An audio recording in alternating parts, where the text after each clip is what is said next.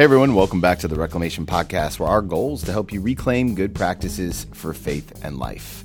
My name's Tony, and I'm excited to bring you episode 73 of the podcast. Hard to believe it's 73. And the conversation today is with author and speaker Nathan Clarkson. Now, Nathan and I dive into his new book, A Good Man, and it's all about an honest journey into discovering who men were actually created to be, like from a biblical standpoint. Such a good conversation. He has such a good heart. And we really dive into the phrase, what does it mean to be a man after God's own heart? And the foundational virtues throughout Scripture and how all of that kind of plays into his writing. Such a good conversation. Also, you don't need to be a guy to listen to this conversation. This is good for anyone, because if I know anything, I know that I need a lot of help to help me be who God's called me to be. And so having the women in my life listen to this is going to be super helpful. As always, we thank you so much for taking the time to listen today. We appreciate it. Do me a favor, leave a rating or review wherever you listen to podcasts. It really does make a difference. I'm trying so hard to get us up to 50 reviews on iTunes. It would really help people find the podcast and get the word out about what God is doing through this medium. And don't forget, you can always text the word reclaim to 66866. Sign up, be a part of our community. We'd love to have you. I send out a weekly email most weeks. Sometimes I'm not always great about it. But yeah, I'd love to get you in the community and on the email list so that you're sure that you don't miss anything that God is doing here and now. So without any further ado, here's my conversation with Nathan Clarkson. Hey, everybody. Welcome back to the podcast. I'm excited today to be here with actor and podcaster and author Nathan Clarkson. Nathan recently came out with a book, A Good Man. Nathan, how the heck are you, brother? I'm doing really well. I'm cooped up in a little New York apartment, but I am staying happy, getting a lot of writing done, and looking forward to the future. Yeah. So being in New York, and I think a lot of people are curious, what's it like to be in a city that feels like it's kind of the heartbeat of all of this, and for the United States anyway?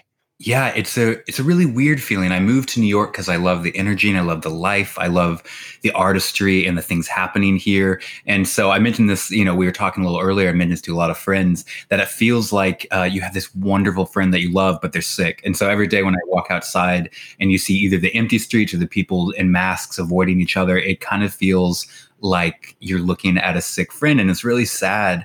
But I am hopeful in small ways. I see the city coming back to life gently and more slowly than I would like. But it has been quite an experience. Me and my wife cooped up here for I guess 3.5 months now. And it's created for a lot of good conversation time and a lot of good writing time. Yeah. How long have you guys been married?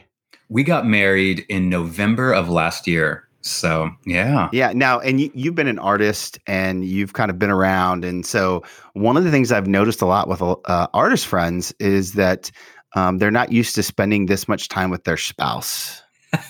Yeah, it is definitely an adjustment to lifestyle. I kind of went where I want and did what I wanted for over a decade. I'm 30 now, and I've been in this business and this kind of artist lifestyle for over a decade. And when you fall in love, one of the parts about falling in love is submitting your life and your desires and your wants to someone else because you want what's best for them. And so that's been definitely a learning curve. I wish I could be like, oh, I got it first day. Didn't, but it's been a beautiful learning curve. And it's funny, I have never been more acutely aware of my own shortcomings than I have been since I got married. I thought I was doing pretty good. I have to ask, what have you learned about marriage in the midst of being cooped up in a pandemic? And my understanding of New York, now I lived in New York, but my understanding is that apartment footprints are huge, right? Like it's not like in the Midwest where everybody's got the picket fence kind of lifestyle, right? You're in an apartment. I listened to one podcast, the one you did with your mom, where the trash chute is literally behind your couch. Yes. And so what have you learned about marriage being stuck in a fairly small, albeit blessed footprint? Absolutely. I have learned, and I hesitate to say this, but I've learned how selfish I am, I guess. Oh, because it's easy to be non-selfish when you're living on your own, right? You can eat whenever you want and you can think good thoughts about things. But when you have someone else there, you realize who has their own needs, wants, and desires and agency. All of a sudden you realize, I think I'm really selfish. And also I realized how petty I am and how not good I am at managing my frustration. And it's been a learning curve. It's something that I'm learning every single day, because it's easy not to get frustrated when you're by yourself again. But when you have someone who you love and who has their own desires and wants, then you all of a sudden go, oh, I'm not the only person here who gets to do whatever they want all the time. So that's something I'm learning, but it's also really stretching me. And I'm weirdly enough feeling closer and more changed by God daily than I have in years, which is really interesting. Have you noticed that your daily disciplines in marriage and with God have shifted during this season? Yes. What did they look like and what do they look like now? I'm always curious about people's daily rhythms. Yeah, daily rhythms are something I have found more important than ever in my life before, because when you're sustaining a relationship, rhythms are the things that keep it going, keep it alive. Working out is what builds muscle, and it's not one really great workout. It is over the course of years, going regularly every day, or however often. So for me, when I was alone, I could have Bible times and talk to God and read and study whenever I wanted, kind of on a whim. But with someone else in the house, I have to be intentional about my life. I have to schedule in, like you say, these rhythms in my life that I know if I don't do, that are easy to fall by the wayside. If I don't, I will start atrophying, whether mentally or spiritually or physically. And so I am learning the art of being intentional about my spiritual life, my physical life, and my mental life. So every day I'm now going, I'm going to take this time every single day, and I'm going to go outside, and I'm going to have a prayer time, and every day, every night before I go to bed, now I'm going to read for 30 minutes or an hour, and same with working out, those kind of things. But I've learned to become more intentional about the rhythms in my life, as opposed to just doing them on a whim. That used to be more plausible. It feels like a huge God nudge that your book would be coming out in this time period, because your book, Good Man, is all about what it means to be a man after God's own heart. And one of the things I've heard you say is that it's about creating stories of what that means, of what kind of man that looks like. How has your book being released in this time period and the forced intentionality of new practices all kind of come together in your life? I'm curious about that. Yeah, it's a really interesting question. And I think I'm still kind of figuring it out. It's definitely a process. But yeah, I wrote this book because because I think we all have these ideas in our mind, right, about what a good man is. And I think even if we don't admit it, but a lot of them are formed by culture, by movies we've seen, by our family. And I think they're very image inducing as well. We have the guy smoking a cigarette with a leather jacket in a sports car in our mind. That's a real man. Or we've heard real men don't cry, real men drink beer, eat steak, whatever it is. We have all these images that culture tells us. And for me, I started finding myself in kind of an identity crisis, going, what is a real man? And more than that, what is a good man? Meaning, what is a man of faith? What is a man who follows God? And this came at a time in my life when I was living in Hollywood, and I was surrounded by is interesting. This inspired the book, really. I was surrounded by such poor images of men, such weak images of men. And I saw the destruction that the choices and the lives they made left. And so I started having to ask myself, what is a good man?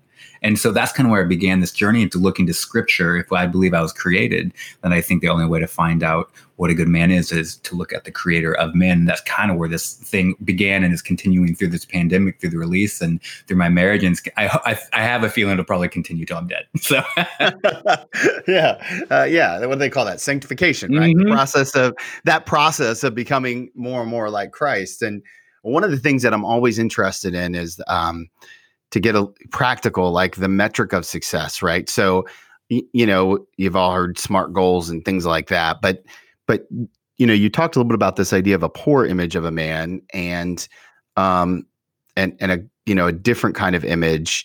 How do we determine what success looks like in the image of a man, or kind of what are some of the basis points that you went off of for the book? Yeah, that's a great question, because I think we live in a culture that's somewhat subjective in how we come to our morality. And so, and no one wants to be the guy who comes with a list of morals. I don't want to be a moralistic person. That's no fun. That's a buzzkill. And I actually think moralism is wrong, but there still needs to be some metric to what is a good man, what isn't, what is good action, what are good actions, what aren't. And for me, I think that the universe was designed in such a way by God that when we respond to him, we see health, we see life, we see goodness. And when we disobey him or rail against his natural design in the universe, we see we see natural results of destruction and pain. And so a lot of the weak and poor versions of men I would see, their actions would leave the world a worse place off. It would hurt people. They would hurt themselves. It would make the world around them a more destructive and angry place. And as a direct result of actions that go directly against how God has asked us and called us to live. And so conversely, when I went to look at a good man, I noticed, all through scripture, God calls men, God calls all humans to act in this way, to respond to his natural design. And when we do, we see natural, quote unquote, blessing. We see goodness, we see joy, we see wholeness, we see redemption and healing. And so my metric for what the good direction, the bad direction is, one, I think it's bounced off of who God has called us to be in scripture. And I explore that in the book. And two, the results of doing that. Do we see health in our life? Do we see more love? Do we see more forgiveness, more redemption, more kindness, and all those things combined? So that's how the evidence that you were moving in the right direction to me. Let's get personal for a second. Let's do it. Living in LA, living your best creative life, which, by the way, I'm a word creative guy. I'm not I'm not artsy. Like, I just don't have that bone in my body. I wish I did. Like, I watched your book trailer and oh my gosh. Oh, thank you. That was epic, dude. Where was that shot at, by the way? That was shot in one of my favorite places in the world. It was shot in Iceland. And it was this beautiful footage I got from a guy in Iceland, because the cover of the book is actually a man walking an Icelandic beach. And I love the colors there. I love visiting there. And so I got this beautiful footage from a guy there, and I cut it all together with this beautiful music. And I'm going to link to it in the show notes because it's imagery that was like, it was what I needed. It was what I needed to see that day to kind of like, it was just like, man, I could use some waterfalls. Yeah, I can use them about now too. I've seen a lot of whitewashed walls. And I was like, that is so cool. But back to, I distracted myself. Back to the original question is, I would have to assume that there's been a season in your life where you were more destructive than less godly. How did you transform back on the path? Because I think that it probably ebbs and flows more than a lot of us want to admit, more than I want to admit, especially as a dad and a husband.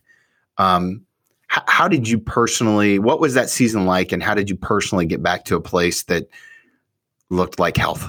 Yeah, that is a great question. And, I grew up a pastor's kid. My mom was a popular speaker and author. So I always had this conception of what a good Christian guy looked like, there's a trope that comes with pastors' kids. And there was always this part of me that kind of wanted to buck that. I didn't want that label. I wanted to kind of do what I wanted and live the way I wanted. And so I have no qualms. I have written about this before with talking about that I have been a prodigal, not once, multiple times in my life. I have walked away from God. I always believed in him. I knew him too well. I was introduced to him at a young age. That was something I couldn't get away from if I wanted to. But I decided to be the king of my life and many of my decisions. And I guess the thing that I would say brought me back, and I wish I could say it was just one season, but like you said, it's definitely an ebb and flow, but hopefully It's getting a little less ebb as every year as I get older. But the seasons I look back on and I see the destructive choices I made for myself and for the ones around me, it came from wanting to be king of my own life, from wanting to make my own decisions. It came from pride of a young man who decided this is okay and this is the way to live. And the way I found health, unfortunately, and I hope this is not the way that everyone finds health, but is very often at the end of a very broken road. And it's after you have experienced a lot of pain. And, just like the prodigal son, I made a film about that a while ago because it's a story that's so close to my heart. But the prodigal son, you have these two different sons, and one always stays good and still doesn't learn a lesson, but the other one had to experience pain and destruction before he realized how good and healthy God's will and love for us is. And that is more my story, for better or for worse. And I think that a lot of guys out there have experienced that. And I hope that not everyone has to experience that kind of pain to find how good and gracious and protective God's way is. But that was definitely my journey. How did you, was it a person? Was it a moment? Was it a event? You know, I come from a little bit of a recovery background. I have an addictive personality, and so, you know, we call it hitting rock bottom. Oh, and so I guess I'm curious, for most guys, or even just for you, what does it take? Like, what needs to be in place in order to make that transition back to a healthier place, or what did it for you? That's a great question. And, you know, you mentioned, like, was there an event or a thing that happened? And there was, but there was about 100 of them. And, you know, over this long period of time where I would get this inkling and see God work in something, I would respond to him in a small way, but then, you know, recede back into doing what I want. And then I'd see it again and again and again. But, you know, it's something that is hard to pinpoint. It's hard to point to one particular thing when I have seen God, even in my worst times, my darkest times, when I'm running away from, I've seen him present in every bit of my story. I've seen him present in every one of my even most grievous mistakes I've made. He has been there. And so for me, if there was one aspect, it was, I mentioned earlier that I always believed in God, that I was given this relationship and knowledge of a living relationship with God at a very young age. So for me, it was that knowledge that I was, that he was always there. And so when I found myself at the bottom of the barrel, he was there and I knew it. And so I knew that that my access to him was immediate, that there wasn't, I think a lot of people put off getting healthy, perhaps, and you can speak better to this as someone who is probably talked and read about this more than I, but I think a lot of people put off getting healthy because they feel like it's too far of a journey to walk towards health. When the amazing thing about God is he meets us in our worst moments. He meets us right there. There's no huge journey we have to take. He is right there at our worst moments. And then he takes us on the journey, but he doesn't ask us to take a journey before he meets us. He meets us right there. So for me, it was having that knowledge that he was right there at the edge of it, a turn away from any of my worst moments and mistakes. One of the things that I've heard you talk about as it pertains to this, this writing is changing culture, right? Like male culture is kind of feels very, I think I heard you say sad and depressed in an interview. And so first of all, because I don't want my boys to grow up. I have two boys. My oldest son, Connor, is 14. And my middle son, we call him Middleburger because my last name's Miltenberger, and he's 10. What are we to do about changing that viewpoint for them? I think men today are in somewhat of an identity crisis, and I've said this before. I think on the one hand, we're told we are toxic, we are bad. Mm-hmm. We are overbearing and abusive. And these things aren't entirely untrue either, but we're kind of told we're inherently that way. And then on the other side, you know, we're told to live up to this unrealistic standard of goodness. And I feel that like a lot of men have been introduced to in the church, and we forget all the men in scripture that God used that were so fallible. And so we're stuck in between these two things. And I think that men often, and that's why I talked earlier about the images we have of men in our minds, don't know who they are and who they've been called to be. And they don't feel empowered to be, even if they catch a vision for what God wants them, they don't feel empowered to do that because we're told we're toxic, weak, et cetera, et cetera. And so I think the only way for men to really combat the voices, whether it's from family or culture, whatever it is to remove those voices, at least for a time, from their head, from the zeitgeist of what's going on in their mind, and import the one voice that matters, which is God. And he gives us a definition of who we ought to be and who we're literally created to be. And so for me, that has been the most effective thing in my life, and moving towards that is trying to kind of ignore what many people tell me I am intrinsically as a man, be that extreme religion or extreme secularism, and go back to the source of the definition of who I am, which comes from the Creator, and that's found in Scripture. So that has kind of been the only thing that for me that I've really found. And then in conjunction with that, it's having men come alongside me who are wiser, older, and help me along the way, who are doing the same thing. Yeah, that's really good. Lots of questions there. I'm going to put you on the spot. Do you have a favorite scripture as it pertains to masculinity? Oh man, that's a great one. I guess Ephesians 2:10, and I know the plan. That's Jeremiah. The God's created us for works. I'm getting Jeremiah with I've created the plans I have for you. Ephesians 2:10. God created us in advance for the good works He has for us to complete. Do I got it somewhere in there?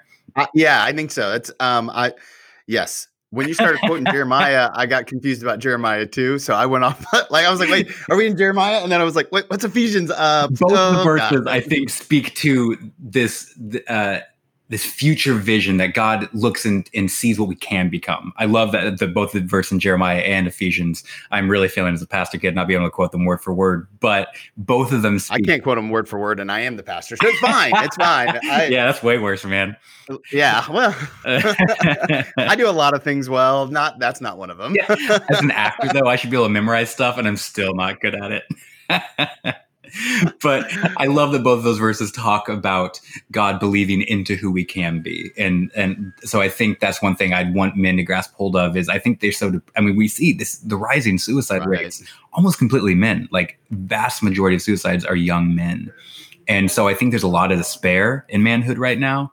And so what I love about these verses is that they believe forward in who they can become, as opposed to the depression of who we might be right now.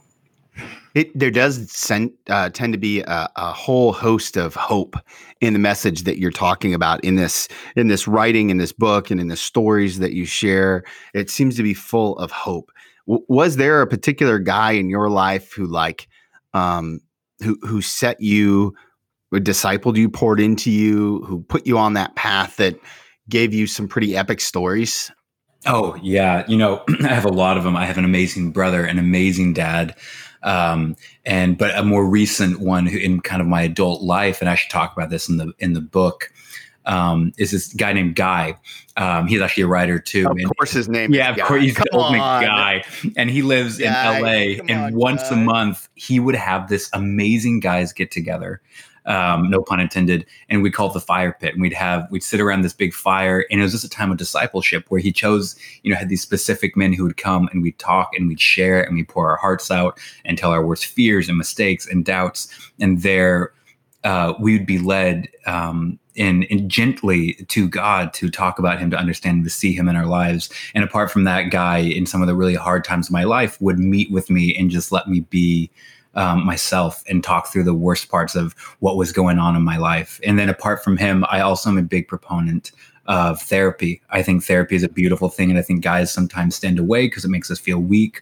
But therapy throughout my life has been something that has been so valuable to me to have, especially Christian men therapy for me, who can really give me insight further along the path into what I'm going through and have this really gentle, loving ear that has no judgment, but also gives me insight into how to move forward. So one of the things that I hear a lot from guys is that they're not great at communication. And a lot of what you're talking about there is not just communication, but it's vulnerable and intimate communication. Mm-hmm. Let me ask you this. In this season that feels even more separated because of COVID and pandemics and just isolation, how do you build in practical tools to stay connected to people? Yeah, that's a great question. And it's one that I think is really hard to do right now. I think there is something just, I don't know the word to use, but intrinsically good about being in a room with someone and talking and seeing and feeling and smelling the same things and eating together. But unfortunately, that's not a reality for many people right now. But I do think we can utilize technology to our advantage in that. I think, again, it goes back to the intention. We have to be intentional, right, with our time. And I think that accountability, and I don't mean a moralistic way, I mean accountability of love and goodness and strength and just community and connecting with people is so important for, I'm going to say everyone, but especially for men as well, because I think men have this idea that we should be islands. We should do it all our own. It's kind of the picture in our mind, the cool drip. Well, it's kind of like a weird, rugged individualism. Yes. I'm going to pull myself up by my bootstraps, kind of idea, even though that doesn't feel biblical at all. Yeah, Jesus surrounded himself with 12 people. I mean, he had a group take his word to the world. And so for me, I tend towards that. I tend towards I can do it by myself. I don't need other people. But I've learned, this is one of the hard lessons I've learned. I have learned that humility and authenticity and opening up to trusted people, to wise people, has only ever benefited me. And so for me during this time, it's been something I could really slack in because I want to sit back and play video games or read a book, and I don't have to do anything or see anyone. I don't even have to go to church. But right. I decided early on, no, I don't want to do that. So I have regular meetings with people throughout the week who I know are healthy for me, who I know will speak wisdom into my life. Every Wednesday at 2 p.m., I talk with my therapist online, and we have an hour. We just chat. Sometimes it's about really deep stuff, sometimes about history. But just having that interaction, that regular rhythm, like you talk about, and being intentional about it has really kept me going through this hard time. How long have you been seeing your counselor? I've been seeing this one for about 2 years now. Okay. So I've been with the same counselor for 7 years. Oh, that's amazing. And he does it. I'm very blessed. He does it as a ministry for pastors. But I'm such a huge, I don't think there's just, I tell guys all the time that it's like having a personal trainer for your heart. Absolutely. We work out our bodies, we work out our hearts with Bible times. Why wouldn't we work out our minds and our souls and our emotions with someone too? Those are just as important. Absolutely. So one of the things that we were talking about a little bit before we press record was how the community has kind of rallied around this book because of, releasing during the pandemic and just all the weird stuff that's been going on in the world. What has the process of writing the book and now releasing the book and watching the book kind of grow into this toddler a couple months removed from its original launch, what has it showed you or taught you about God as it pertains to your relationship with God? That's a great question. And, as an artist, especially a Christian artist and one who writes books and likes to go on podcasts or talk or those kind of things. And I wonder if you can sympathize with this as a podcaster and pastor and writer yourself. I fall very quickly into thinking I'm valuable to God based off of what I do for him. Oh, that'll preach. And then judging that value based off of how successful what I do is for him. Mm. And so this has been kind of something that I've been struggling with this year. 10 years of my entire life being the youngest kid of a pastor, a big family and a pastor's kid. But it's the comparison aspect that I'm learning to deal with and understand about myself. And it's learning my intrinsic value that is wholly separate from what I can do for God. In fact, nothing I can do for God could ever change his love, add or subtract his love for me. And I sometimes look at God like I have to earn it, and that's not Christianity. And I do things if I could just accomplish this. And that's something I've definitely started discovering in therapy. Is my view of God is somewhat of a boss who I try to please and do things for, as opposed to a father who just loves me. That's beautifully stated, and it resonates deeply with me because I'm always wrestling with this idea about what am I known for to God.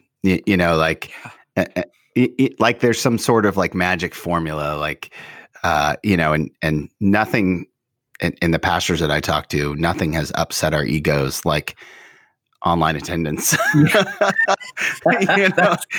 And we're back in person, but it's a third of what it was. And so it's just kind of this weird, the gospel's still the gospel, right? But yet after church or after, a podcast goes out and not as many people listen to it as I think should, or it's just like, we've been on this walk for so long. Do you think that these feelings of inadequacy ever go away? I don't know. And I think everyone feels them, but I do think there is something about them that is, I don't want to say totally specific, that's very specific to men very often. I feel like we live in a world where very often we base our value off of what we do. We base it off of the numbers, whether in our bank account or on our social media, or like you and I, when I'm clicking that refresh button on my podcast or on my book going, why don't I have more subscribers? Yeah. And then I literally conflate that with, I only got this many downloads or likes. That must mean what I'm saying is not as important to God as what name any other guy online who I follow and secretly resent in my heart, which is definitely a sin. Sure. I'll have to go through one of these days.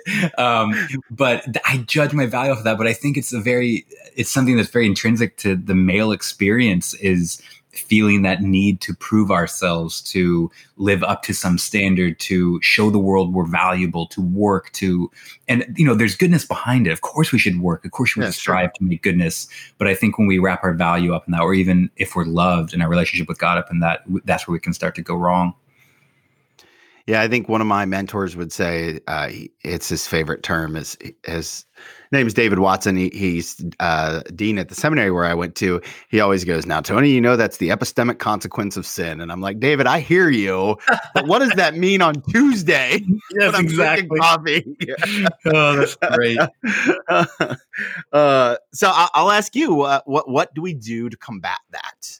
What do you do? Like, what are the, I mean, I know that in the book, you kind of list out these 12 different chapters of what it means to be a good man. What are some of give me your top 3 practices, practical speaking, for the guy who's got 2 kids and working from home part-time, going to the office part-time. What are 3 things that he can start doing to fight back the lies that the enemy wants to feed us? Oh, that's a great question. And I'm afraid I'm going to be really cliche, because there's just some basic practices that help. But there's a reason why cliches are there, because they're true. So fire away, man. We're here for truths. People are tired of being true. That's what someone on the TV show said. I like that. Oh, that's good. I like that. Yeah, right. But like you said, it's making a rhythm to any relationship. We talked about marriage earlier, right? Any relationship, it takes a regularity to it. It's not me and my wife, we had a wonderful first date. But if I expected to ride off of that for the rest of my life, then I would be sorely disappointed. Instead, to build a relationship with her, it takes us every day engaging with her, loving her, talking to her, opening up to her. And so I think it's no different when it comes to God. It's a relationship. And I think that actually, to your question, actually does combat us thinking that we have to work to get his approval, or to find his value. When we are closer to God, when we find the relationship there, when we make those spaces in our lives to actually, I want to move away, not in a moralistic, if you don't do this, you're not a good Christian way, but when we connect with the Creator, when we connect with our Creator who designed us, when we make spaces and rhythms in our life every single day to do that, we will find our lives beginning to shape more, our minds and our souls beginning to shape more around how we were meant to understand things and how we were meant to understand ourselves. So I say that is definitely a practice. Another one that there's so many. I'm going through all the chapters in my mind. I'm like, oh, that's a good one too. I should say that one. But you should get the book, guys. There's a lot of good ones in there. There's a lot of good ones. But another good one is, I wrapped the book up with remembering the verse about Jesus, which said he grew in wisdom and stature and favor with God and men.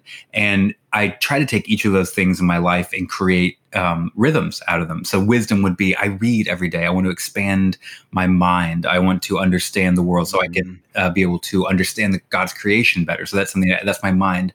Wisdom and stature. I work out This is something I don't really enjoy because I love eating, and COVID has definitely been hampered. But I try to create a routine of something, even though I know I hate it, but I know it's good for me. I do it. So stature and favor with God is a relationship with Him, like I just talked about, and then with man, we talked earlier about community. So those are kind of the core, and then from there it goes out. But I'd say you can get creative with all these too. It doesn't have to look like, you sitting in a chair reading the Bible. I love taking walks outside. I love going to the Colorado mountains, adventure. Men were made to adventure. Maybe you can discover an amazing prayer life while you're on a hike somewhere in the mountains or in the sea. But I think there's some beautiful ways we can do all these different things that don't have to look like the cliches we've come to know. But I do think the core there is truth. And I think you're right. These are cliches for a reason. Well, and even if you cut down the activity to something like a core idea, like it still plays out. One of the things that I've noticed is, when I go to the gym with my oldest son, who's now in that season where he's full of testosterone and he's got 6-pack abs, and he's just walking around with his shirt off all the time. And I'm like, son, put that away. Nobody has time for that. That was a good 3 months of my life. right. I missed my 3 months. Yeah. But going to the gym with him has become this almost a spiritual discipline for us, because we connect in a different way than and I've just seen God really showing me that, He wants to meet us wherever we are, doing whatever we're doing. Any of that can be holy. And I think that's one of the things that I appreciate about kind of your idea, is this whole idea is that we need to be surrounded by stories of different moments and different life events that point us into wisdom and insight and what it means to be a man after God's own heart. And so I really appreciate your words in that and what that means and looks like. How a year from now, how will we be celebrating the impact of this book? My prayer and my hope is that this book will reach and find its way into the hands of young men who feel that desire. In the first chapter is called Adventurous, it's an aspect of men that we have to take hold. And it talks about, like you mentioned, the story that we are all drawn to. I saw Lord of the Rings for the first time. I said, I want to be that. I want to live a great story with my life. I want to be in an epic. And we had in that same drive that I felt as a 13-year-old kid, swinging a pretend sword around in my backyard, still lives in me as a man today. And I want to live out a great story. I want to be a part of something great. And so my hope is that to all the men who feel and haven't ignored that voice in them, to the young men perhaps, who believe, who want to live in a good story, who want to live a great life, who want to live in an epic, but maybe perhaps through life circumstances or trauma or anger, disappointment, whatever it is, have felt powerless to live into that story that they were made to. I hope this book gives them wisdom, insight, and encouragement in knowing that they can, and maybe some practical ways of how to begin living into that story, how to chase the creator, how to find who they're created to be. And also I hope that to the men who are hurting and who have guilt or shame or anger about who they are, what they've done, or what's been done to them, that they might find some understanding in these words too. Because I tried to write it from an authentic point of view, where I talk about my own struggles, my own failures and faults, because I think it's important for us to know, and we don't always know this in the Christian community, is that every one of us is human and fallible and have had doubts and mistakes. And so I write this with an image in mind. I want to move towards a good man, but I wrote this as someone who is on the journey with them. So I'm hoping that it might give some understanding to those who feel alone, while also giving them a vision of who they can become. That's beautiful and beautifully stated. Beautifully stated. I know that my guests are going to want to follow you all over the interwebs. Awesome. Where is the best place for them to connect with you? Yeah, you can find me on any of the social medias. Pretty much just search my name, Nathan Clarkson. And you can also go to my website, nathanclarkson.me. I have a podcast about faith and art and philosophy. And the culture. Overthinkers, right? The Overthinkers podcast. Yeah, it's a lot. We just launched it during COVID, actually. And why not? What really else were you fun. doing? Yeah, exactly. Why not Skype with a friend and talk about stuff? Start a podcast. But please listen. It's super fun. And I always love hearing from people who have either listened to a podcast or read a book or seen a movie. I love getting the emails and messages. So please hit me up and let me know you heard me on here. It'd be so much fun to hear from you. So definitely reach out. Awesome. Now you did kind of tease us and say you were writing during COVID. Are you working on book number 3? I'm working on book number 3 and number 4 at the same time. Yeah. So I finished. I was halfway through before COVID, and so I finished that book, and I'm starting another book and I'm working on a book right now that's just a little snippet. It's about essentially my journey through Hollywood and movies and stories from that and how God was present in it. And I talk a lot more about story and the intrinsic desire each of us have for stories. So a lot of good anecdotes from Hollywood. And I think that'll be a really interesting one. And then I have another one coming up. It's called Letters to a Young King. And it's a devotional that's for young men. That's from an older king to a younger king. Kind of this image. And I'm really excited about that too. So I'm always writing something, working on something. So yeah, that's kind of what I'm doing now. That's fantastic. And actually, speaking of devotionals, you can go to the YouVersion Bible app, which I'm a big fan of, and get the Good Man devotional on there and subscribe to that plan. It's all over there. And so absolutely, I highly recommend that. And guys, I would challenge you as you listen to this, find a friend and do it with a friend. Yes. Because it forces you to go from reading to reflection, and it really puts some teeth in the game. So, and if you're listening to this and you need a friend, I'll do it with you. So hit me up and we can do it together. I'd love to walk through that devotional with you. Okay, Nathan, last question I always love to ask people. Let's do it. It's an advice question. If you could go back and give yourself one piece of advice. Now I'm going to take you to a very specific. I'm gonna make it even a little harder because when you first moved to Los Angeles, you're there and you're a young creative and you've got, I would imagine, bright eyes and star dreams and all of the things. You don't know what you don't know, and you don't know what you're about to walk into. Now, a couple years removed from that, what's the one piece of advice that you would go back and give yourself? That is a great. I mean, my initial answer is buy Amazon stock, but I know yes, or Zoom stock, Zoom, Amazon, any of it, Apple. Oh man, see, I have. There's so many different parts of the answer I give to that, but I guess it would be one. And again, I say this non-moralistically, but obey God. Everything He says is not because He's a meanie who just makes rules, but if obeying Him will protect you and keep you safe and out of the trouble that you will end up experiencing if you don't. And 2, learn in this, again, so cliche, but it's so true. Love the journey. Enjoy every moment leading up to this, the future place you think you ought to be. Love all the moments leading up to that because, even if we arrive, which very often we don't. And even when we do, it doesn't look like what we thought it would. Life is the moments of us chasing and living. So I'm learning this now is to not look for satisfaction and goodness way out there, but right now, today, I can find beauty and joy and goodness and create the rhythms in my life, like you've mentioned, that will create beauty and joy and goodness today, not just some far off success that I hope I can be. And third one is you are valuable, not based off what you do. God just loves you. Okay, that's it. I tell my past self a lot of stuff.